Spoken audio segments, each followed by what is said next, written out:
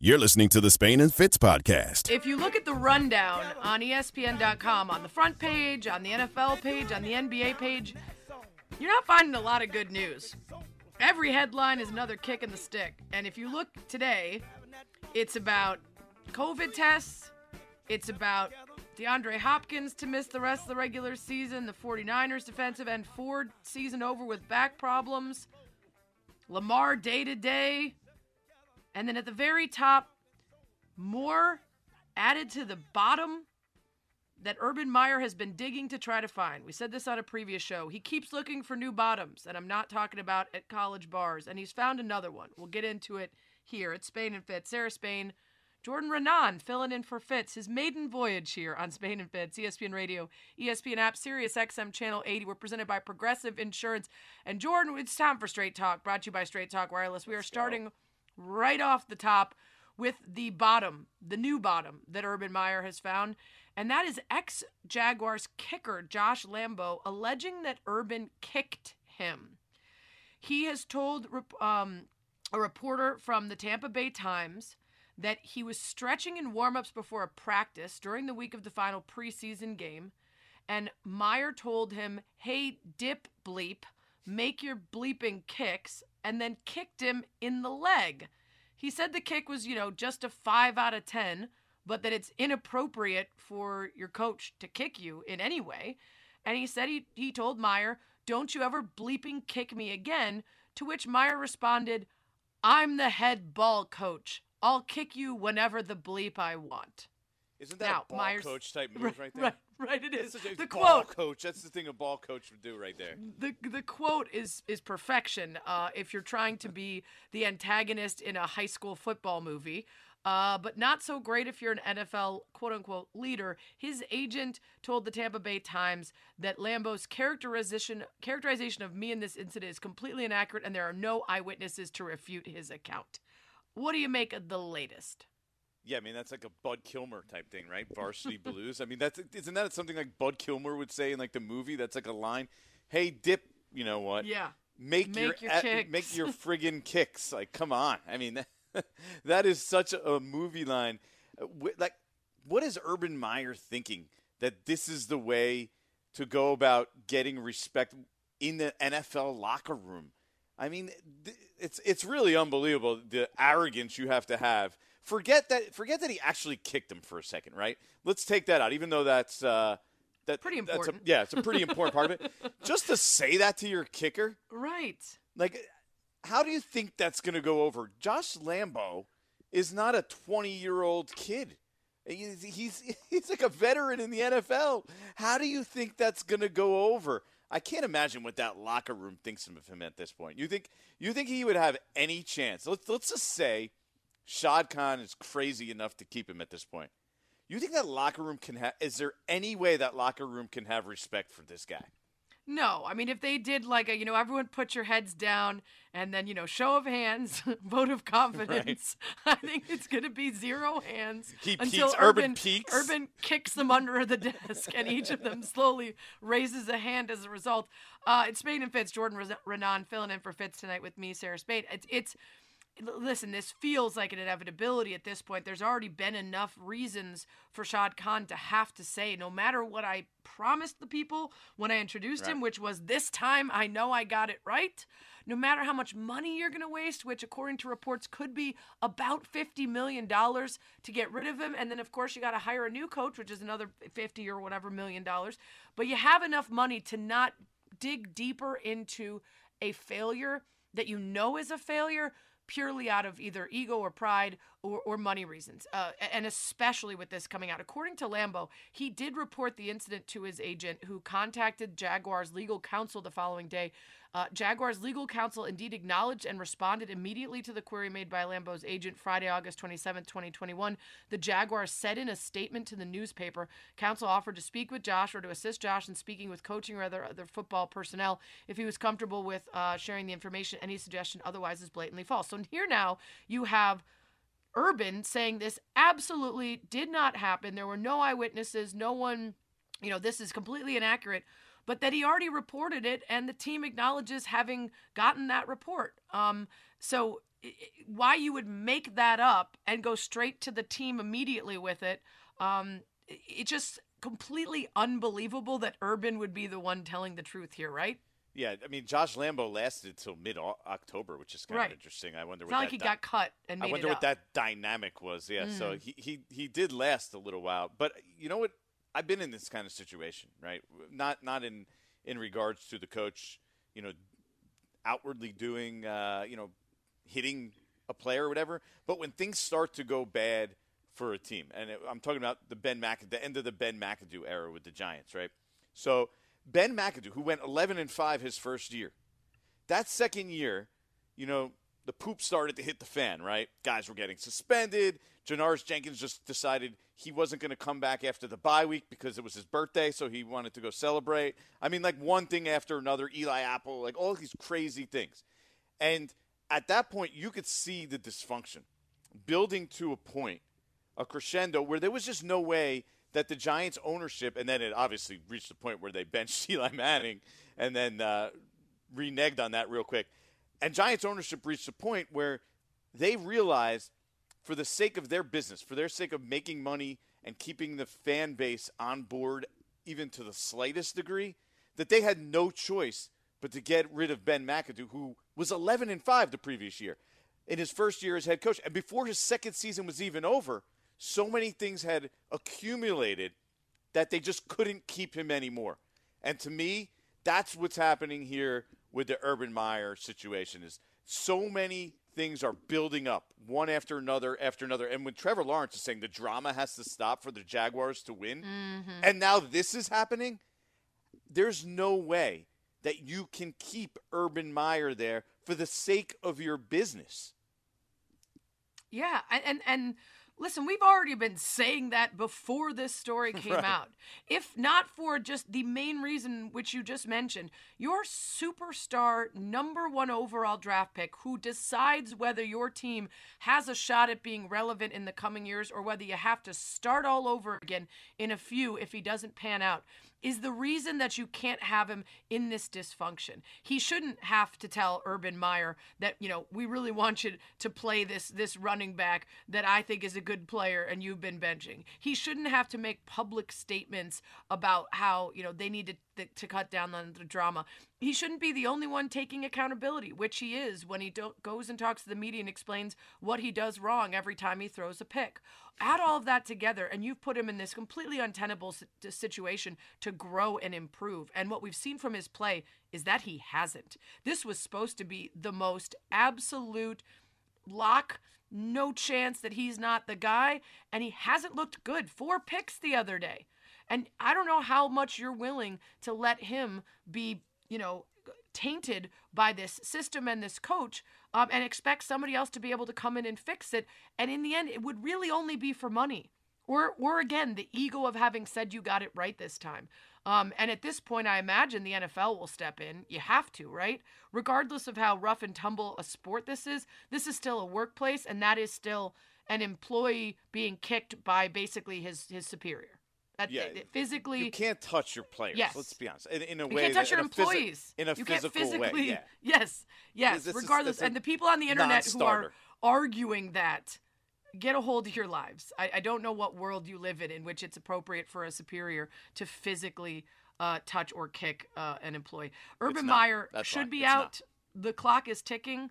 We'll see if Shad Khan changes his mind from yesterday's statement about not making any rash decisions. There's no way there won't be more of these situations. Exactly. Not this specific situation, but more drama going forward if he stays. Urban very clearly making plenty of rash decisions. The Straight Talk, brought to you by Straight Talk Wireless. No contract, no compromise. Coming up on Spain and Fitz, Jordan Renan filling in for Fitz, and we're going to get into the real NFC contenders. One of them took a hit today. We'll get to all of it next. You're listening to the Spain and Fitz podcast. We talked about it yesterday, just how wild the playoff picture is in the NFL. The in the hunt graphic is literally everybody probably except for the Lions and the Jags. Everybody else, I think, still has a shot. And the Giants. Throw the Giants. They're I'm done. So sorry, yes. They're the done. Giants. Trust me, I know. The Bears know, too. Yeah. Let's not pretend they're not There done. are a couple, but there are 26 teams in the picture right now There are no truly elite one-loss teams. Everybody's got a few. And that leaves us wondering, who are the real contenders? With so many technically in it, how many really have a shot to win it? It's Spain and Fitz, Sarah Spain, Jordan Renan, filling in for Fitz on ESPN Radio, the ESPN app, Sirius XM Channel 80. ESPN Radio is presented by Progressive Insurance with more than 30 unique coverage options available. Progressive knows small business. Learn more at progressivecommercial.com. We'll get to the AFC later in the show, but I want to start with the NFC because I have 3 real contenders in the NFC. And it's going to sound a little basic to go with the top seeds, but I do believe that the most consistent teams in the NFC who I can see going all the way are the Packers, the Bucks, and the Cardinals. Now, the Packers and Bucks, to me, feel a little stronger than the Cardinals, but I do think recency bias is getting in the way because the Cardinals were my top team in the NFL as of a couple weeks ago. They weathered the storm with D-Hop and Kyler Murray out. Their defense was vastly under-discussed for being able to keep them going throughout a number of circumstances. I think Kyler Murray, if he were not for the injury, would be a legitimate MVP candidate. I have some concerns about coaching that were exacerbated by the last drive and the end of that loss to the Rams. But I think the Cardinals have been criminally under-discussed all season long because they're just not one of those sexy teams. They don't have the big storylines of the unvaccinated quarterback or the greatest of all time or the coach who needs to finally get it together. This is just a good, solid team who has good wins against good teams that include the Titans and the Rams and, a really close game with the Packers. This is a team, to me, that I think can handle some of the best. So I'm counting them with the Packers and the Bucks as contenders. Nah, you could blame people like me for not giving them respect. I mean, I will. I like the Cardinals. There we go. See, the Cardinals are one of those two. They're a good team, but you know how when you have a young team and you're building up, right? You got to you get to the playoffs. You make the jump the next year, and then the next year you're a real contender. The Cardinals are still in that infantile stage, right? They have Kyler Murray, great young quarterback. Love him. I think he's going to be a stud in this league. He already is, right? Like you said, he could have been the MVP if not for getting hurt. Young coach. It's going to take them time to get over that hump, to get to that next step, which is why if it's me, I put the Rams. And I know the Rams struggled for a while. They had some uneven games recently. They've been that team that's building up, right? Matthew Stafford didn't come to Los Angeles to win regular season games. He came to Los Angeles to get them over that hump. That's what they traded for Von Miller for. That's what they signed Odell Beckham for. This team is primed to make a run in the playoffs, in my opinion. And they hit a couple tough weeks. This week, who knows who they're putting out there? They're one of these teams in the crazy COVID situation. But to me, the Rams are that other team. It's the Bucks, it's the Rams, and it's the Packers. The Packers are still, regardless of what Aaron Rodgers wants to think of his own team, I mean, he has a really good team around him. Maybe one of the best teams he's had yet around him. So to me, I got to sub in the Rams. They have it all. They have the stars, the playmakers, and the quarterback. And the coach, who we know at least has gotten his team there before, a better coach, for sure. And for sure a better coach than the Cardinals and experience and everything else. It's Spain and Fitz, Jordan Renan in for Fitz. I want to get to the Packers in a second, but I want to quickly ask you about the Rams. And again, I think a lot of the folks that are really high on the Rams right now, it's recency bias because of that win over the Cards. It was a good win. Absolutely. But I've been there since I never got off the bandwagon. I've been there. So they were my number one. The bandwagon when they lost to the Packers, they lost to the Niners, they lost to the Titans. They had 3 losses in a row, all of them featuring some really erratic play, bad decision-making from Matthew Stafford. There wasn't a part of you that thought, this is a combination of talent and not a full team. Because your take on the Cardinals, sure, but we've seen some teams in early iterations with young coaches, young quarterbacks who have made it really far. I don't know where the massive holes are on the Cardinals that you're so worried about when we look at the Rams, and we've seen them in action with some of those holes. For the Cardinals, it's just an inexperienced thing to me that really holds a lot of weight to me. I mean, and now Matthew Stafford's inexperienced in the playoffs in games that matter. True. He has been to the playoffs, I believe, which is amazing when you play in Detroit in the first place. If you want to talk about the worst franchise in probably all of sports, I mean, ask any Lions fan. You literally have no chance of success there, which is what the interesting part is. It's like, I'm a believer. Granted, I'm driving the bandwagon. I'm the Matthew Stafford guy saying, look, they finally got him out of Detroit. Right. And he did. He had those bad games, which is kind of the MO in the wild card. The MO for him is, that he makes those mistakes, and we're going to see. We're going to see if he's able to overcome them ultimately when he gets to the big games. But because they lost a pretty tight road game to Green Bay in the regular season, I wasn't going to jump off the bandwagon. They had a really awful game in San Francisco as well the week before. But to me, that wasn't enough to jump off the bandwagon. I thought this team would get it right, would get it back together. And then they made key additions, right? They added Von Miller. They added Odell Beckham, and it's going to take some time. Right, yeah, which that's what I maybe mean. Part of that swoon there might have just been the addition of new players and trying to work them in. Let's talk about the Packers quickly because they are a team that everybody has felt pretty good about all along. Real consistency on both sides of the ball in this team. What's interesting is the wrinkle that just got added today. It's something we've talked about all season long, but some more reporting on it from Diana Rossini on Get Up today, talking about how even a Super Bowl for this team might not keep Aaron Rodgers around. The sense I get from talking to different people around the league is that there's going to be more drama to follow, and that Aaron Rodgers is most likely going to leave the Green Bay Packers organization. And, we talked about that in the offseason leading into this year, that this was going to be it for him. I don't think a Super Bowl is going to matter. I don't think that people around this league think that if Aaron Rodgers wins a Super Bowl with Green Bay, that means he's going to stay. I think he likes the idea of an option of going to a different place and winning. I think this is why we're seeing a quarterback who I don't think he's playing like it's a farewell tour, but he's certainly playing with a lot of fun, with ease, because he knows he is in the driver's seat for his future. Now, there's obviously some question marks about why that would be coming out now, why it's being discussed now. Who are the sources around the league, and do they have a direct line of communication with Rodgers, or is it all conjecture? But, Jordan, when they're in the midst of this great run and everyone's feeling so confident, why now? Why is this out there now? Forget why now. How about why does he want to leave Green Bay in the first place? What is the impetus behind him wanting to leave? Because if it's going to and winning and having a good team around you, where's he going that's better than Green Bay?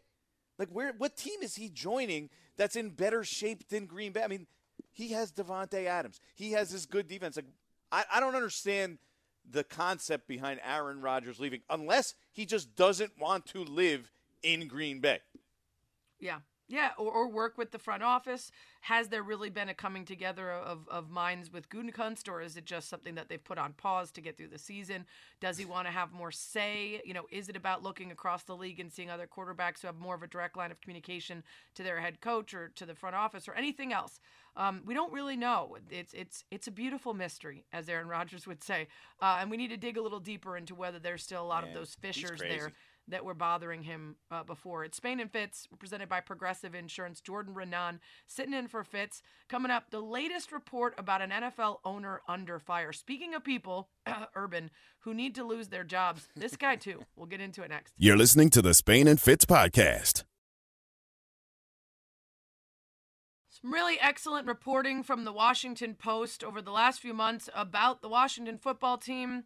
Allegations of a toxic workplace, sexual harassment, sexual misconduct, follow-up on the NFL's investigation into all of that, and now allegations that Daniel Snyder, despite pledging support for the investigation and a willingness to cooperate, instead is now trying to silence key accusers, send people to interrogate and potentially intimidate those who had spoken to investigators, and otherwise disrupt the investigation that thus far, and from all accounts, will remain secret, protecting his reputation and potentially whatever else the NFL has to hide.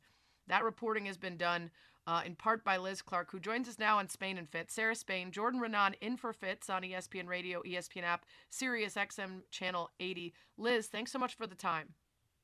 Oh, thanks so much for drawing attention to this on such a busy sports day. And what a great summary of a complicated story you just gave. And I can't say another word without emphasizing that the incredible work of my coworker, Will Hobson, who really did the tough legal sledding on this, and it involved a ton of documents. But a real privilege to work with him again on this. We can tell that it involved a ton of legal documents, because not only are there allegations that Snyder is trying to sue the NFL's investigator, there's also all the other lawsuits relating to an allegation of his connection to Jeffrey Epstein, and trying to name as many people as possible that he could accuse of leaking that or making that up, so that he could then go through their emails and phones and see if they might be working with the NFL and the investigation. I mean, it's incredibly complicated, all of the ways that he is trying to get a hold of who's speaking and to whom. And I have to ask, as you're doing all this reporting with Will, if we know that he's trying to, bar the investigator Wilkinson from so many things, to the point of even suing her, are you ever concerned about your reporting and whether you'll be approached by his cronies or be unsafe at any point in all of this? Well, no, it has been kind of jarring on occasion and going through court filings to find my name pop up as from time to time through some of these discovery motions you alluded to, where former employees, other people, for example, the wife of a former general manager, anyone he thought might be speaking against him at one point or trying to spread unfavorable information about him, he would pursue in federal court their phone records, their text messages. And so by inference, just by saying, gee, here's 10 calls to Sarah Spain, this person is clearly a source for Sarah Spain, when maybe we were talking about something else entirely. As you know, my job is to call people all day long. So your name will pop up. But, in terms of fear of retribution, I think throughout we've always thought we just have to be absolutely word perfect and not overreach and be able to attribute what we report, and things that we know that don't meet a reporting standard are not in this story. So we continue to report, but it's the same standard we should have on every story. But sure, he has intimidated a lot of people in an effort to keep control of the team and to keep his reputation from being sullied. It's been a very complex web, as you said, of different tactics, different approaches, whether legal or the visits from the private investigators, that had a very chilling effect. Liz, you guys are doing a great job here on the reporting side. I'm curious, how much have you sensed through your reporting that other owners are getting involved in the whole situation? And were they involved in the investigation, or did they kind of just let the league handle everything? That's a great question. So I'll mention another coworker, the wonderful Mark Maskey, who covers the league for us and has for a long time. He is really our best contact engaging the league. I think certainly today they're all meeting in Dallas, I believe. The focus right now is on the COVID explosion and how are they going to get through the season. So I don't think the average rank and file owner has much concern or awareness about Dan Snyder's issues. I mean, I think there's probably a general consensus that it's a pity that this market is in such trouble, that attendance has gone from leading the league to 31st or 32nd. In some ways, the market is being squandered because the fan base has eroded so terribly and dramatically under his ownership.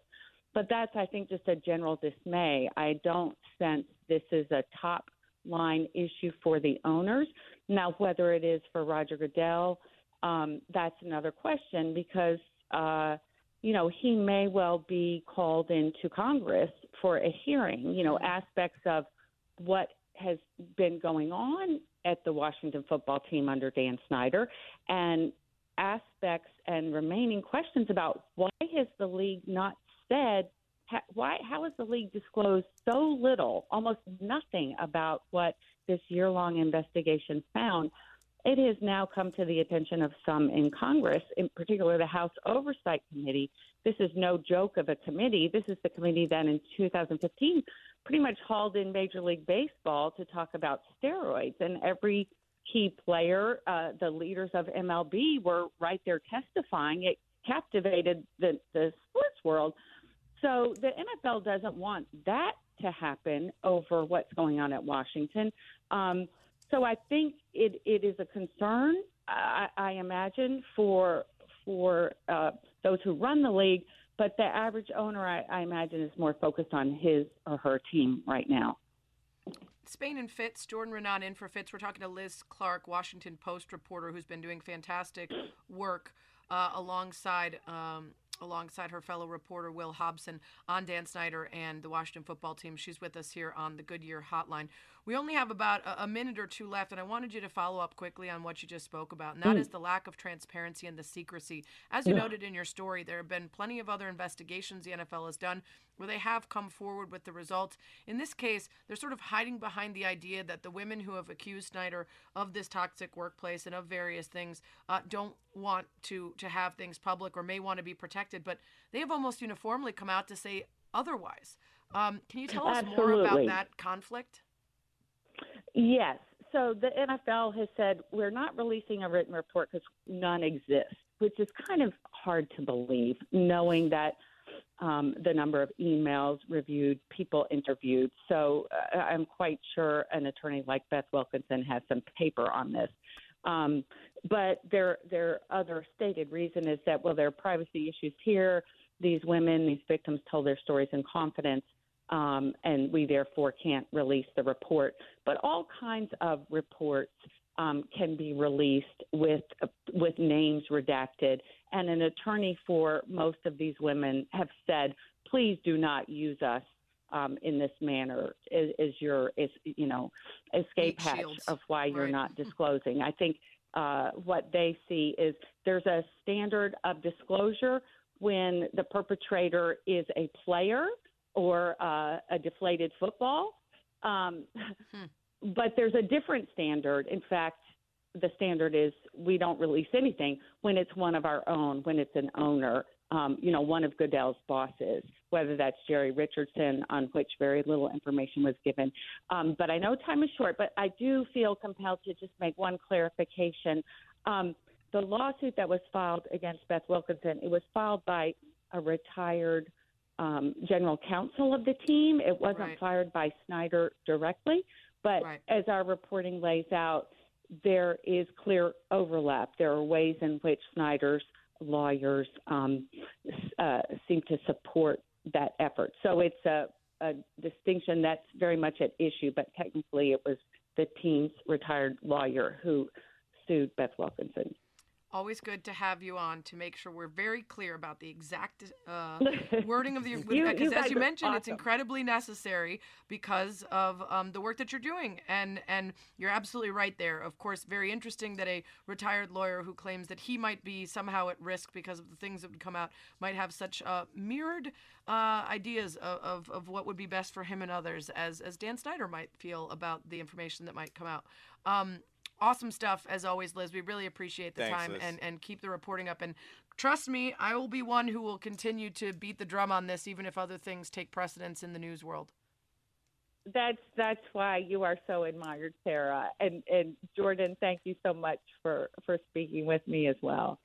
Thanks, Liz. Liz Clark, Washington Post reporter on the Goodyear Hotline. If you haven't yet read the story, I urge you to go. It's all the detail is required to understand the full context of what appears to be incredible meddling into this, and to continue asking the question of why other owners seem to be carrying water for Dan Snyder, why Roger Goodell is adamant to keep protecting his reputation, despite, as she pointed out, him tanking the team. They are bad. The attendance is bad. They are an embarrassment to the league, and yet somehow he remains sort of untouched. Washington Post reporter Liz Clark, brought to you by Goodyear, making the plays that move you forward. Goodyear, more driven. Coming up, Jordan's going to tell us what lies ahead for the team he covers, which may be in an even worse position than my team. Also, a National Signing Day stunner. We've got awesome sound for you on that. It's next. You're listening to the Spain and Fitz podcast. There is so much more to get into with that Daniel Snyder story. We talked about it a lot on Debatable today. It was me and Izzy Gutierrez and Bill Barnwell, if you want to get into some of the deeper nuances there, particularly as to why other owners might not be proactive in trying to remove him. I recommend checking it out. It's Spain and Fitz. Jordan Renan in for Fitz on ESPN Radio, the ESPN app, Sirius XM Channel 80. Let's get into your team. You come to us by way of a team that we have a little fun with here, usually just by playing over and over a Dave Gettleman drop. We're building. We know they're not building. In fact, they probably have to go back to whatever rubble they've got above Demolition the foundation, mode. Which is about the only. I don't know if they need it. I don't think they need a demo. What have they built? There's nothing there. They're still at the foundation, a little bit of rubble. It's almost like they had a supply chain issue and they just stopped. This is what Chris Canty said today on Canty and Golick Jr., and I want you to answer whether you think he's on the right track here. Okay. Joe Judge has earned nothing here. It feels like the only reason why the owner wants to hold on to Joe Judge is just because it's not a third consecutive coach that you've hired and fired in 2 years. Like, I get not wanting to be viewed as a dysfunctional franchise, but you're already dysfunctional. The last 5 years, you're 22-55. You're already dysfunctional. Accept that. When you accept that you have a problem and you don't know how to fix it, and the people in the building don't know how to fix it, then you can get about the business of being able to find someone that can. Until you do that, it's going to be more of the same. And Giants fans are sick of it, and so am I. He brings up a good point in that the organization is completely dysfunctional. And what has Joe Judge done to kind of deserve to be back for more, right? I think that's the question. Now, Dave Gettleman, it's pretty much assumed he's gone, right? The question is, do they really want to go back and keep going with Joe Judge, and he has this plan? Now, think about this for a second, right? You bring up the clip, and, we're building, and, they're building nothing, right? And Jordan, that's what he calls him. Jordan, come on. Do I look like I do this for a hobby? That's what he says. But so if you're Joe Judge, think about it. You get hired. He gets paired with Dave Gettleman, who I think we can admit, Chris brought up those numbers. Now, granted, one of the years wasn't with him, but 22-55, you take out the 1 year that he wasn't there. You're still talking about 19-42 with him as the general manager.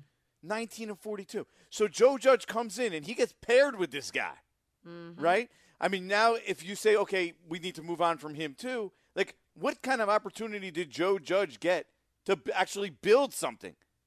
He got paired with this guy who has made mistake after mistake after mistake. Now, I get it. There's things you don't love about Joe Judge. Some of the things he said, the way he's uber conservative, at least the way we view, or at least I view, being aggressive during games. He views aggression as, promoting field position, whereas I view aggression of trying to score points. Right. Two separate things. Like, he's aggressive in his field position. I'd like to see coaches be aggressive and score points because that's, the name of the game. Score more points than the other team, you win. But still, if the Giants don't want to get stuck in this 2 years coach cycle that they're in, they have to give Joe Judge an opportunity with someone who is competent in helping him build a team and build a program like he's trying to do. Yeah, I mean, I see your point, and that's the problem with completely dysfunctional places is how do you separate one person's dysfunction from others and whether it gave people a real shot? I guess there are so many questions about the Giants. If you had to look into your crystal ball or your magic 8 ball and tell us who's still around in the future, you think Joe Judge sticks around? What about Daniel Jones? Are we looking for a quarterback? What is the most important thing that they need to get rid of, and who will be gone? Well, it starts with Gettleman. He will be gone. Now, the Joe Judge, from everything I heard, I haven't heard anyone in the organization say that they want to move on from Joe Judge. Like, they were super high on him early this year, even in the middle of the year, of like the way he's able to interact and the way he's able to hold the locker room and interact with people in the organization and make advances in areas that, quite frankly, the Giants were falling behind.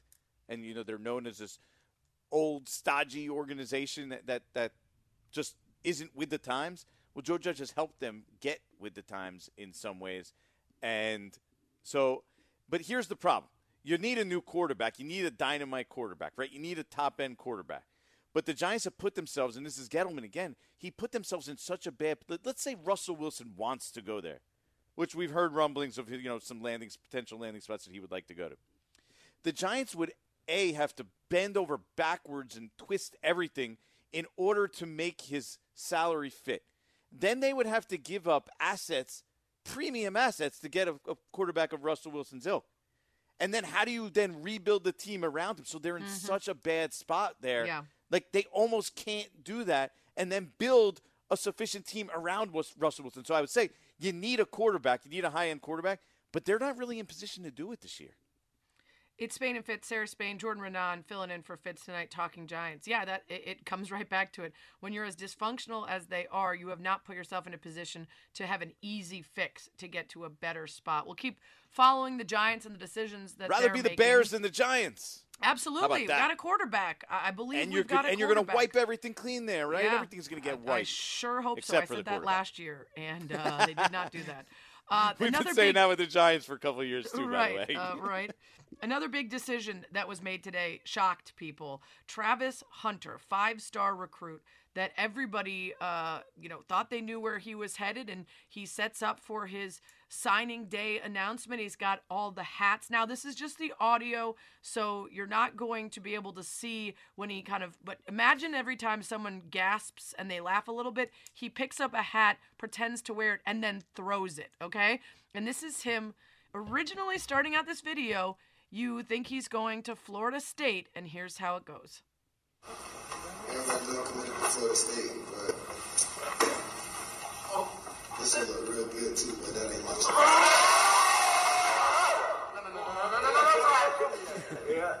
This will look real good too, but I'm gonna say that for later. I don't like this one. It fit me well, but that ain't who I want. Put it on my arm. But check me out, mom. Go me that hat.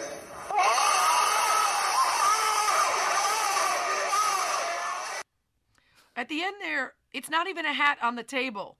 He asks a family member to throw him a hat from the audience, and he puts on the hat for Jackson State. Deion Sanders, the coach there. There's all sorts of conversation about NIL deals that he might already have in the mix. A lot of people kind of ignorantly spouting off about all the reasons he shouldn't go there, kind of speaking from not a place of understanding. But it is a shocking move.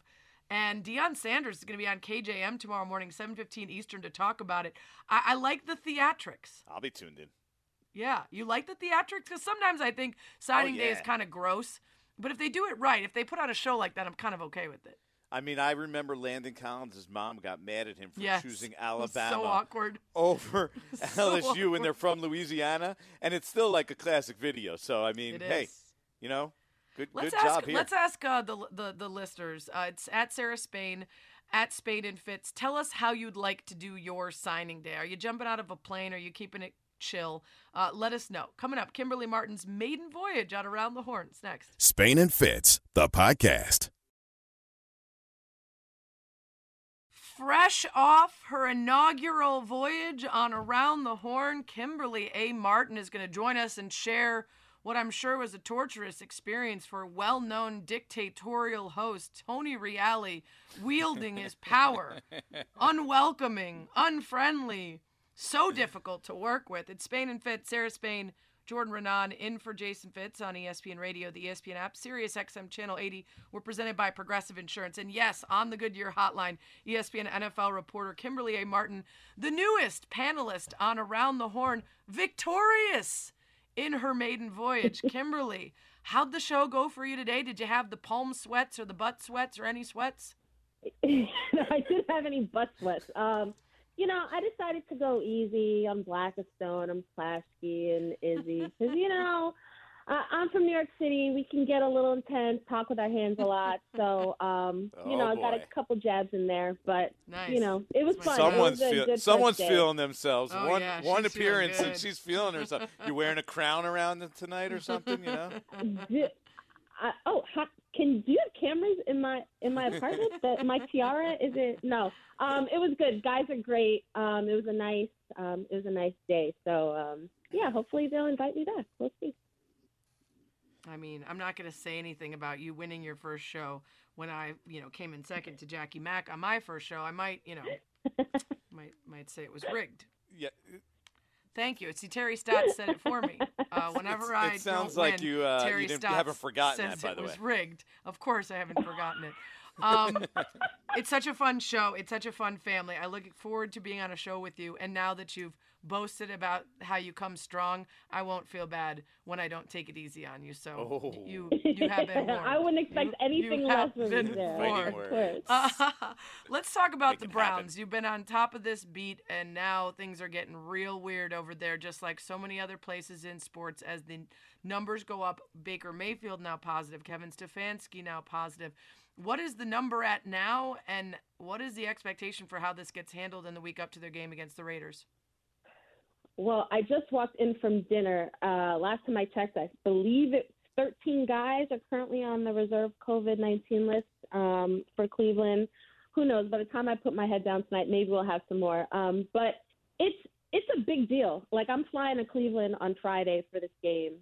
I've been to Cleveland a lot. I was there last year, though, when Kevin Stefanski coached this team to its first playoff win in what feels like forever. And he tested positive for COVID, had to miss their wild card win over Pittsburgh. So this team has been here before. Kevin even joked today with reporters that, this team has proven it doesn't need me. The reality is they did have their quarterback at the time. They're missing several defensive starters. It's going to be a tall task, but this is the NFL's reality. They are not postponing games. This is, especially crunch time, we're heading into the playoffs. Teams just have to deal with it. Whether coaches would love games to be postponed or not, that's not what the NFL is trying to do. So the Raiders have a great advantage here. But at the end of the day, if this is a Browns team that has everything in front of them in an AFC North division that nobody seems to really want to win it. So no excuses, even if you don't have your head coach. And there are Browns fans who feel like, you know what, maybe we wanted to see Case Keenum before.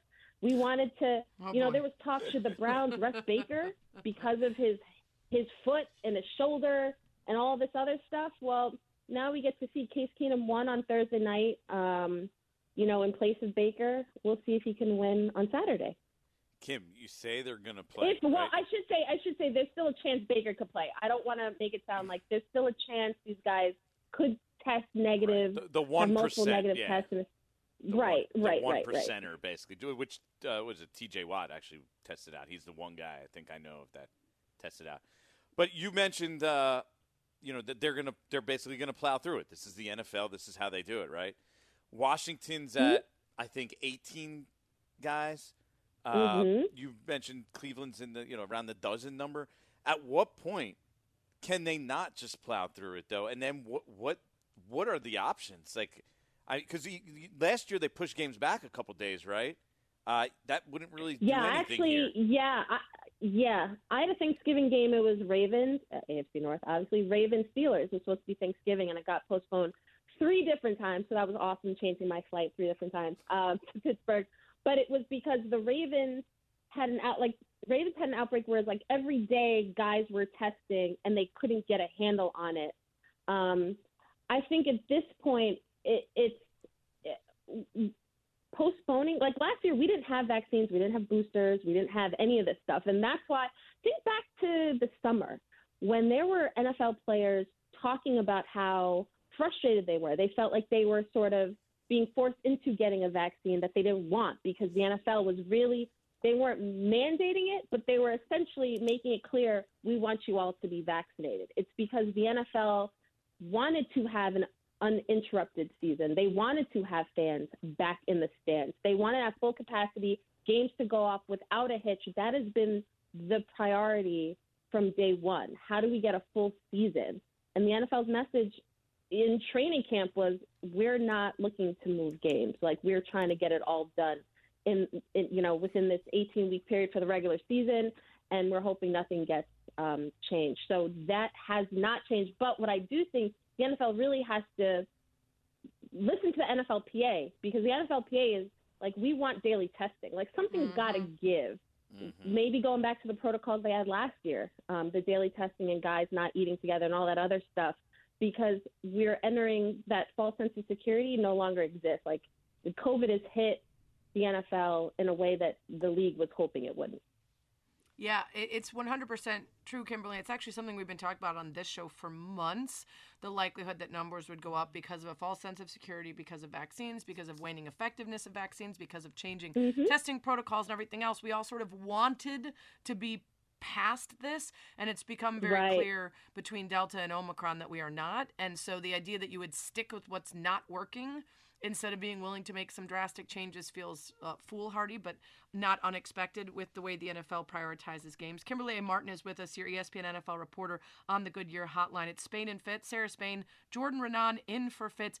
I want to ask your opinion, and I know you're a reporter, but just based on what you've witnessed. Earlier, Jordan and I did our most the real contenders in the NFC, and we differed on one. We both agreed that the Packers and the Bucs are real contenders. I argued the Cardinals. He argued the Rams. I think he's suffering from recency bias. He thinks that the Cardinals have a lack of experience. Is there one of those teams that you would expect to do more damage in the postseason?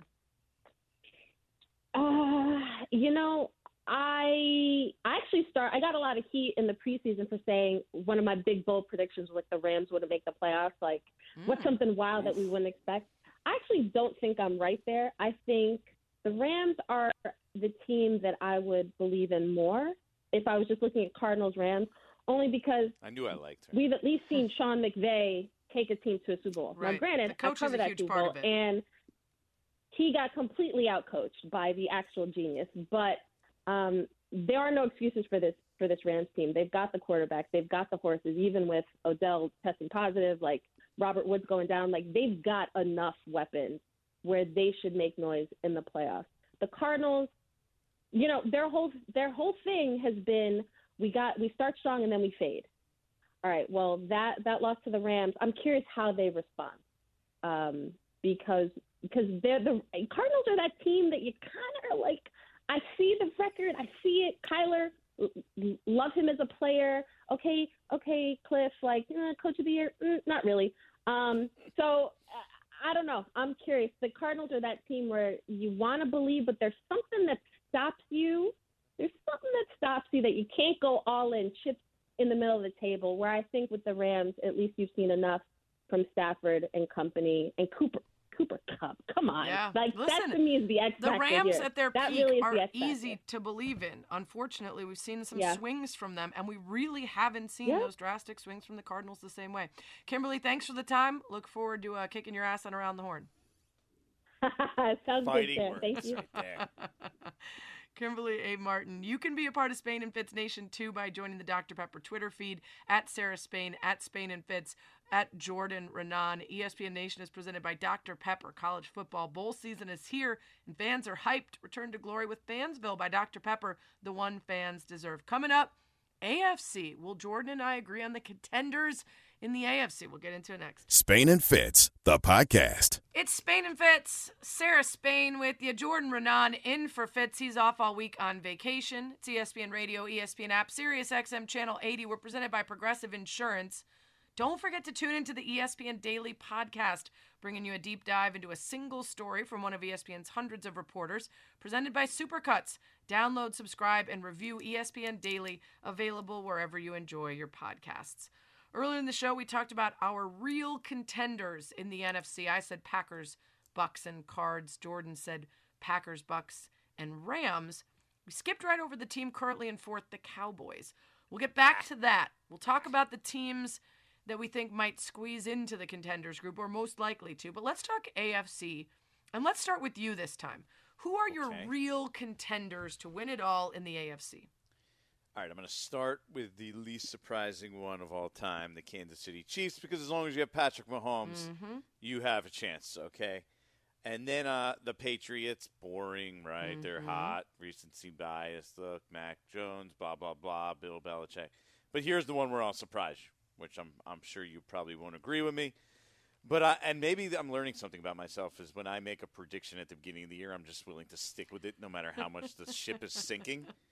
But the Buffalo Bills, just because they're losing at New England and to the Chiefs doesn't mean I'm willing to jump off the Bills bandwagon. There's still, 4 games left for them to get it together. They're going to be in the playoffs. that is a really good team. If there's not 45-mile-per-hour winds in New England, they will go into New England in the playoffs and beat the Patriots with Mac Jones as their starting quarterback compared to Josh Allen. Very interesting. That's my feel on that one. So I'm sure you could argue that. I will. I do sure think that the rest of the Bills' schedule certainly helps. They have the Panthers, Falcons, and Jets, and then another meeting with the Patriots, like you pointed out, presumably, hopefully not in a, essentially a tornado of wind. So they have a nice schedule that allows them to feel pretty good about sticking in the playoffs. The question is, who do they face early on? And are they going to find the balance necessary? I was completely on the Bills bandwagon. In fact, I put a pretty hefty bet on them winning the Super Bowl earlier in the season. And I just have not seen them be able to even offer up a facsimile of a run game. Now, in a game like the windy one, that's where it really matters. You got nowhere to go. And the fact that they did a decent job of stopping the Patriots. It was only 14 points. But to know that a team is going to run every play and to not be able to do anything about it is such a failure defensively. And they just have never been consistent. For me at this point, we're going into week 15. What I need to see is at least consistency. And the big swings mean that, of course, you can have a game where Josh Allen goes off and they are so unstoppable and it's just you kill him in the air and another team can't stop it. But that's hard to imagine if a team schemes well against them, particularly the Patriots, because if you give the ball up, they will beat you. If you make mistakes, they will beat you. So you might not be super impressed with Mac Jones, but they run everything to perfection. They don't put the ball in the other team's hands. And unfortunately, the Bills and Josh Allen have not been able to do that week in and week out. I would like to see them have success. They are not a contender for me right now. They are a sort of wild card, and I don't mean that in the football sense. I mean that in the life sense of you just never know what you're going to get. Do you have a third I've got team the then, or is it Patriots just two? And the Chiefs. That's the it? Titans are like the Bills to me. They are doing better than I expected after the loss of Derrick Henry. And the fact that Derrick Henry could come back for the postseason, now that makes things interesting as well, right? Because then they become the team that I had a lot of faith in. I think Ryan Tannehill is a great quarterback, but that's another team that week in and week out, you don't always know what you're going to get. Yeah, great quarterback. I don't know. Ryan Tannehill to me is not at that level, and when they need him the most to be that guy, to be the guy who's going to take you, carry you when you need it most deep into the playoffs, to me he's not that guy, and that's what makes it tough for them. I mean, what's wild to me is they that would they need haven't. Derrick Henry. It would have to be all Derrick Henry to basically carry them into that. Just the fact that they didn't drop off after that loss tells you that their system is really smart and that Tannehill runs it well. He might not blow your face off like a Herbert or a Josh Allen, but he gets the job done and he doesn't make those big mistakes. And so I think of them similarly. If you get them when they're playing their best and they operate the way they should, I feel like for sure they can win some games and they can do some damage. But the Chiefs and the Patriots are the teams that I actually think are built to seriously contend. That to me is kind of where I draw the line. Let's ask some people. We asked Kimberly. I can't even remember what her answer was now. It doesn't matter. But let's ask some other people for their opinions. We'll throw this up on the poll at Sarah Spain, at Jordan Renan, at Spain and Fitz. Who's more spot on with who our contenders are in the AFC and the NFC? And let's get into it. In the AFC, you already mentioned the Bills. Are there other teams, either in the top 7 or on the bubble, that you could picture putting it together enough to disrupt those contenders and make a run? Yeah, that's the question. Is it the AFC North? Do you think Baltimore can put? I just don't think this is Baltimore's year. Like I don't know. They really haven't been able to put it together. They've been beat up. Lamar's kind of banged up now. It just seems hard for me to imagine them putting it together at this point. And the other team that I would maybe give a shot would be the Chargers, but I think it's probably a little early for them too. Like they're kind of like the AFC's version of the Cardinals to me. You a believer in any of the North teams or the Chargers? No, the Ravens are a team that, like you said, though, if they get things together, it's hard to remember. The NFL moves on so fast, but at one point in the season, we were so hot on Lamar Jackson's ability, indisputable MVP, and even though we knew that the Ravens depended a ton on him, it was working. So there is a part of me that says that team gets it together, but the injuries, the number of players on IR, and then the setbacks, both physically and just in terms of performance from Lamar, I'm kind of not feeling them right now. The Chargers might not even make the playoffs, by the way. They play the Packers, the Bengals, the Rams, and the Steelers. So that's like 4 teams 500 or better. I mean, that's a tough road for Baltimore if Lamar's banged up.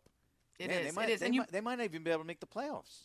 You mentioned the Chargers. They're a fascinating one to me. The Chargers, the rest of their schedule is the Chiefs, Broncos, Raiders, and Texans.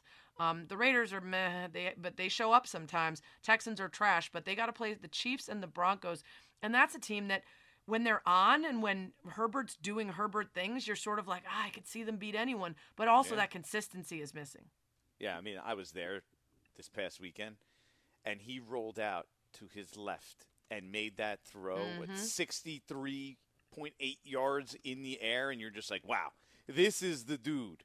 So if there's a team that I'm saying, okay, they're going to put it together, it does seem like it's them. Like if one of these outside on the fringe teams right now, it's them because they have that quarterback. They have that quarterback that can put him on the shoulders and say, let's go, guys. He has the weapons there. I mean, they have really good weapons with Keenan Allen, Mike Williams, Austin Eckler. He's the guy. Like, I believe in him way more than I believe in, like, the Ryan Tannehills of the world. Yeah. I mean, I agree with you. I just think the difference is the mistakes, the experience, the ability to pull out a game plan where you don't give the ball away, where you keep it safe and you do what you do well enough to outlast the other team, and that's why I like Tannehill. And it works in that system, particularly when you've got Derrick Henry around. Coming up, we're going to talk to somebody who was at MSG last night for Steph's record-breaking night. We'll talk about that and other NBA issues. Coming up next, Jordan Raanan in for Fitz at Spain and Fitz, ESPN Radio. Spain and Fitz, the podcast. Sarah Spain, Jordan Raanan with you. ESPN Radio, ESPN app, Sirius XM Channel 80. It's Spain and Fitz. I'm going to get back into our contenders, true and imagined, in both conferences, see what you guys had to say about it. Also, another quick little update in the Urban Meyer story. Gets worse and worse. Like I said, he keeps finding new bottoms. And I won't make the pun again this time. Joining us now, Sports Illustrated senior writer, co-host of the Crossover podcast, Howard Beck, who was there last night for Steph Curry's monumental moment. Howard, we've heard a lot of people talk about it leading up to it and afterwards. And other than Pete Davidson stealing some shine with that extremely bright sweatshirt, what can you add from being in the building? Hey, Sarah, thanks. My sweatshirt was not as bright. I was also not nearly as close. I could not sit down on the court and take cool photos the way Spike Lee did. But the buzz in the arena was really interesting once the game started. And Steph actually noted this at one point after we're talking about it, that he could see, these guys are so locked in and so often they do have tunnel vision. But Steph could see that when the ball got into his hands early in the game before he had set the record and he's dribbling up court, he sees everybody start standing up. And, we talk about, these guys talk about all the time. So you stay in the moment and concentrating on just the thing and just run your plays and run the offense and let it come to you and da-da-da-da-da. But you know what's going on. You know the anticipation that's there when you're 2 away and you're at the Garden of all places. And everyone there has their phones out and they're standing up every time he gets the ball in his hands because they just couldn't wait for it. And the other thing that was really noticeable to me was just even walking the concourse pregame and kind of just walking through the stands a little bit pregame too. I saw more Curry jerseys than Nick jerseys in general. I definitely saw more number 30 Currys than I saw number 30 Julius Randles last night. And, look, the Garden draws tourists, it draws Knicks fans, it draws all kinds. But it's very rare because Knicks fans are pretty loyal and they attend those games in force usually, especially for a big game.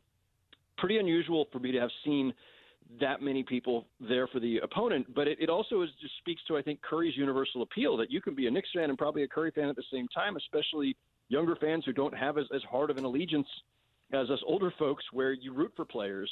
And look, everybody roots for history. You root for greatness. You root, and the Garden has a long history of this, of rooting for greatness, of cheering Kobe Bryant, of cheering LeBron James, and last night cheering Steph Curry in what was a really special night. Jordan, I'm going to let you jump in. I just want to Okay. say how much I enjoy the idea of the Garden needing to learn how to cheer for greats from other teams. Just as a longtime Bulls fan, there's that All Knicks right, a rivalry little that's still dig, there. And I your just little love Knicks the idea dig. that you Come on, have as to a Knicks learn how to fan. welcome greatness coming in from elsewhere because you ain't getting it in your own team. I love that. That makes me feel good. Bring up my sad childhood as a Knicks fan here. Like, that's basically what we're going. That was mean. I mean, speaking of that, my sad childhood, Steph was basically saying he's willing to accept that he's, the greatest shooter of all time now, as someone who watched Reggie Miller dominate the Knicks and, choke them, with his little choke sign out the building. Is there any doubt in your mind? Do you sort of agree with that assessment that he's the greatest shooter you've ever seen? Absolutely. And the reason why is this. When we start getting into this discussion, you start getting into, well, there were guys in the past, Reggie, Ray, Dale Ellis, Steve Kerr, for that matter, Steph's coach, guys who shot the three really, really well at a very high accuracy rate. There's still like 6 guys on the all-time list who have higher career percentages than Steph because they shot fewer. And then you go either way in this argument. Either, well, if those guys had the freedom to shoot the three at the volume that today's shooters have, what could they have done? But the inverse is also true. If you are taking a ton of them, and also if you have to create them yourself, which guys like, Steve Kerr is just waiting for kickouts for Michael Jordan and Tim Duncan. Right. If you have to create them yourself to get that volume of three-point shots, well, then it's a higher degree of difficulty anyway. So I look at what Steph has done and say the volume is not a negative. It doesn't detract from his argument as greatest shooter ever. It supports it because he takes a ton of them, and it's harder to stay accurate the more of these you shoot, especially when you're having to create them yourself off of step backs and pull-ups and transition and side steps and all the other ways in which he creates space for himself. And so that's what's so impressive. Look at the 2 guys who were the most recent record holders. Ray Allen was a career 40% shooter from 3, which is incredible, is excellent. Reggie was 39.5% career from 3, also excellent. Steph is 43%, folks. Right. Yeah. He's It's taking that many more. A better version of Reggie Miller is kind of what it reminds me it's of. all of what you said is accurate, although I will say, obviously, the more you shoot, the easier it is to get a counting statistic because it's not about percentage, it's about makes. But your point about he's not Kyle Korver or a Steve Kerr who's posting up around the arc and looking for a shot. He's making it himself. He's changed the game enough that people know it's coming as well, so he backs up even further and then still has that percentage, even shooting them from half court. And one of the fascinating things I heard today was he was, I believe, 6 seasons in before he started taking double-digit threes per game because he entered in a different era for the NBA when it was closer to 10% or whatever of three-pointers of shots taken. Now it's closer to 40%. He obviously brought that era in and was part of it. But that means that there are people who are going to come into the league starting from the very beginning with the green light to shoot that much. Doesn't mean they're going to make it. He made this record 500 games fewer than Ray Allen, and it feels like it's going to stand for a long time, especially if he keeps this up. He's currently making more threes per game than anyone ever this season, so he doesn't seem like he's slowing down anytime soon. We're talking to Howard Beck, Sports Illustrated senior writer and co-host of the Crossover podcast here on Spain and Fitz. Let's talk about the COVID stuff, and I don't want to talk about it in the sense of let's tell everyone that Omicron is, 7 times easier to transmit and yada yada and all the stuff that we should all be learning for ourselves and our families off the air and away from sports. But let's talk about the actual effect on the games because the NBA has been more proactive and more progressive in terms of understanding and being able to pivot than other leagues. Do you think that we're about to see not only a change in protocols but potentially a pause in the league? I'm very, very, very, very skeptical about the concept of a pause. We talked about this. This was a discussion last season, too. And remember, last season started off with no vaccines widely available, for the first, several months of the season, but also at a time when arenas were not yet packing their schedules again with concerts and circuses and conventions and everything else. And so if you needed to postpone games last season, it was easier, and they did postpone, of course, a bunch of games when they had to, when teams were too devastated by quarantines. Then you could reschedule them with some ease. That's not the case anymore. These arenas are back to scheduling the concerts and the circuses and the conventions and everything else. So, hard enough just to reschedule a couple of games here and there for a couple of teams here and there. Putting a pause on the season and shutting down all 30 teams and trying to make up those games, I think would be a near impossibility. and there's a bunch of other things that go behind that too. But no, I don't think we're heading toward that at the moment. And I do think the NBA has to do something. What that is, we'll see. There have been some reports today about the union and the league talking about, changing protocols. Maybe they just need to go to a stricter daily routine, as they had last season, where players had to stay at the hotel and, hotel or gym when they were on the road, and when they were at home, restrict their movements. It's harder to do that now. I mean, I think for the short term, during the early days of the pandemic, we all got used to changing our routines and reining in our social lives. But everybody's kind of gotten used to, especially since vaccines became widely available, being able to return to some sense of normalcy. And so trying to rein that back in might be very difficult, because human nature is what it is for all of us, and that includes players. But I don't know that they can just sit still and allow this to keep unfolding the way it is. I mean, we're now hearing Alvin Gentry is not going to be able to coach the Kings. Rick Carlisle already can't coach the Pacers right now because he's in protocols. And, half the Lakers have staff members and coaches and players who were quarantined today. I don't know where this goes. I mean, none of us do, but I do think the NBA obviously needs to adjust on the fly here, short of shutting down the season. Yeah. Real quick, can I get this one in? We'll go back to the Warriors for a second. They're already the best team in the league. What's realistic? I mean, it's just title implications. I mean, what is getting back Klay Thompson? What does that do? What's realistic for Klay Thompson after 2.5 years? 2.5 years and two of the toughest injuries, Achilles and ACL back to back. But Klay has worked his butt off. If you know anything about him, the guy lives, breathes, loves this game. And so if anybody can overcome it all, he can. And we've got a recent, precedent now of Kevin Durant coming back at an incredibly high level from the Achilles, not Achilles and ACL, but the Achilles on its own has wrecked a lot of careers. So advances in medicine and training and everything else in rehab, I think gives some hope that Klay Thompson can come back at some level that approximates the Klay Thompson we're used to seeing. But we're not going to know until he's actually out there. So we start playing with those percentages, right? Well, what if he's 75% of the Oakley? Was 80%, whatever it may be. Right. I just think that the way that the Warriors are playing, and they're elite defensively, which gets overlooked all the time amid Curry's pyrotechnics, but that's where they're winning games is defensively, and they've got just enough offense. Well, you throw the guy who is arguably the second greatest shooter of all time, Klay, next to the first greatest shooter of all time, Steph, and I'll put it this way: Steph would have gotten the record days ago if Klay were already playing, because the Sixers and the Suns wouldn't have been able to blanket him the way that they did. Klay would have created the space it would have required for Steph to have gotten the record earlier. Plugging Klay back in and getting James Wiseman, I mean, those are two incredible reinforcements to be able to get for a team that's already one of the best in the league. They are absolutely on a trajectory to win the West. But, I mean, that doesn't mean they're going to. I'm not saying I'm not disrespecting the Suns here, but they are on a trajectory to be at that level again in a way that I don't think we could have imagined 6 months ago. Awesome stuff, Howard. Jealous you were there last night. Thanks so much for the insight. Absolutely. Thanks for having me, guys. Howard Beck, you can find him on Sports Illustrated, also co-host of the Crossover podcast. ESPN Radio is presented by Progressive Insurance. If your pet is hurt in a car accident, Progressive pays up to $1,000 in vet expenses with free pet coverage. Visit Progressive.com. Coming up, you say whether Jordan or I is more right about our predictions, and also how you'd like to have your signing day go. Talk about it next. Spain and Fitz, the podcast. Spain and Fitz. Sarah Spain, Jordan Renan in for Fitz on ESPN Radio, ESPN app, Sirius XM Channel 80. Don't forget to tune into the That's What She Said podcast, hosted by yours truly and fueled by Gatorade. We appreciate their continued support of women's sports journalists and athletes here at ESPN and everywhere. Whatever path you take to greatness, Gatorade's proven formula is there to fuel it. Greatness starts with G. This week, James Beard award-winning chef Edward Lee.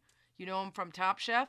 I will give you a brief recap of the stories he tells. He found a rat in the pancake mix at a diner he worked at. He worked for a circus. He bartended at an S&M club. He got kicked out of the Pump Room on his first date with his wife. And yes, the bar is indeed called the Pump Room. And he went gigging for frogs. You can Google that. All of that and more in the podcast. Yep. All of that and more in the podcast. That's what she said with Sarah Spain. Make sure to tune in. We got some cleanup from the show. A couple things to get to from the conversations we've had all night. Number one, a quick addendum to the Urban Meyer story that I did not see the original time scanning through that story that came about just before the show started. This, of course, the story from the former kicker of the Jags, Lambo, who said that he was kicked by Urban Meyer during warm-ups before a preseason game. And Urban Meyer said, I'm the head ball coach. I'll kick you whenever I bleep and want. This is another part of that story from the Tampa Bay Times. Lambo was approached by head coach Urban Meyer, who doesn't call Jaguars specialists by his names. Quote, it was kicker, punter, long snapper, Lambo said, or bleep bag, dip bleep, or whatever the hell it was. Football guy, that's the head ball coach doesn't have time to learn your names. Your kicker, punter, long snapper, or dip bleep. Not a big special teams guy, I'm guessing. Unbelievable. There was somebody who pointed this out. I'm not going to remember the name of the player, but the other day after the game, someone asked him about a player, and he said, yeah, I think he's I'd have to check the sheet. I don't have the numbers off the top of my head, but I think he's been playing a little more and doing well.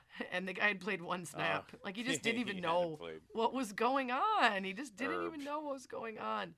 What a mess. All right, we talked about... What's that? It's not going well for him. No, it's definitely not. If only there had been some warnings for us to know that this might not go well. If only... he had left every other job previously with, under cover of some sort of mysterious illness or memory loss or otherwise, or time with his family. I'll give him credit, though. He did it faster this time than ever before. Ruining things? Yeah, absolutely. Before he was winning, so he ruined things quickly while winning, and we just didn't care about it as much. Now he doesn't have the winning to cover it, which is a real problem. We also asked you about the incredible Travis Hunter Okie Doke signing day, where he had a bunch of hats on the table. He threw them all after faking like he was going to wear them, had a different hat thrown to him, and made the announcement he's going to go play with Deion Sanders. We asked you, what would your signing day announcement look like? Would you jump out of a plane, ski down a mountain, be super chill about it, do a couple okey dokes like Travis? A couple of you hit us up on the Dr. Pepper Twitter feed to be a part of Spain and Fitz Nation, including @C_Paul_Ev. Jordan, this person has way too much trust in chance. He said, I'd do an NBA-style draft lottery and go to whatever school was picked. Yeah, I saw that. I would not put my fate in the hands of a lottery. Balls. No. Yeah, never put your fate in the hands of some balls. Balls, yeah. Good analysis there. I like that. Thank you. Also... That's what she said. That's perfect for that podcast what she right said. there. That's right. Also, you might end up somewhere where there's a glut of people at your position. Usually recruiting is a good sign for whether you're wanted. I don't know if the balls will tell you that. @AJ_returns56. I would just have a plain t-shirt and jeans, have the jersey of the school I chose on my dog, who would run on camera to tell the folks where I was going and, of course, get a treat. I am here for that. I have 3 dogs, so I could do one of those Travis Okie Dokes where, one of the dogs runs out. No, it's not him. So you can combine them. There you go. That's next level. We also asked you whether you agreed with my take or Jordan's on who the real contenders are in the AFC and the NFC. The vote very close in the NFC. I picked the Pack, the Bucks, and the Cardinals. You had the Pack, the Bucks, and the Rams. You are currently leading 56.5% of the vote says that you are more right. 43.5% says that I am right. A couple people chimed in. @MJ Williams1975 hit us up on the Dr. Pepper Twitter feed to be a part of Spain and Fitz Nation. Said, it's not the Pats. Mac Jones is a rookie QB that's going to face complex defenses in the playoffs. Replace Pats with Titans. That's what he said about the Titans. Yeah, and @Bobo10735 said, the Colts will show you why they belong on this list this Saturday. I forgot to mention what we said for the AFC. We did say the Pats. We didn't say the Colts. I said Pats and Chiefs, just those two. You said Pats, Chiefs, and Bills. So far, 67.5% agree with me. Just 32.5% agree with you. But somebody did say the Bills. Yeah. We had split opinions on this. Somebody said, don't sleep on the Bills. Don't jump off the bandwagon. And then Steve TSRA said the Bills are a mess, but I still wouldn't want to play them in the playoffs. @PLife1971, Patriots are the contenders with balance. The others rely on one way to win. So a lot of people have opinions. There are certainly those that I wouldn't be shocked if they won a playoff game, but I would be shocked if they went on to win it all. And that's why my list of true contenders is pretty small. If you remember, not that long ago, Jordan, in the season, we could probably name about 8 teams, maybe 6, that you wouldn't be that shocked if they went on to win it all. And that has whittled down a fair amount. But I do want to talk about the team that we did not discuss in the NFC that's sitting right in the middle at number 4. They're at 9-4, the Cowboys, and neither of us have them as contenders. What's your reasoning? I just don't trust that defense enough. I know they're playing better. I know everyone's raving about Micah Parsons, but that defense can still be had. They play a good team. They're going to have trouble stopping people unless Dak and that offense are able to put up 30+. Like they're going to lose a game to one of these top teams. They're not at the level of the other teams we named before. Next level 2. It's interesting because the beginning of the season, that was certainly the weakness that we worried about. But of late, it's been the offense that's been disappointing. Dak Prescott in a slump, even though Jera won't call it that. That recency bias you talk about, don't fall into it. But the defense has been better maybe, and Micah Parsons single-handedly doing a lot of that. But, yeah, there's been some pretty ugly ball there from that offense. It just doesn't look as explosive as when the season started, and that was really why I believed in them. I think they needed to overpower you on offense so that if the defense wasn't perfect, you'd be okay. And I haven't seen that recently. Now, it could be recency bias, or it could be something that they have to figure out. The entire Cowboys defense is going to be on with Freddie and Fitzsimmons next. It's going to be wild. I don't know if that many mics, but it's going to be great. Wow. Tune in. Thanks, Jordan. Thanks for listening to the Spain and Fitz podcast. You can listen to the show weeknights at 7 Eastern on ESPN Radio and on the ESPN app.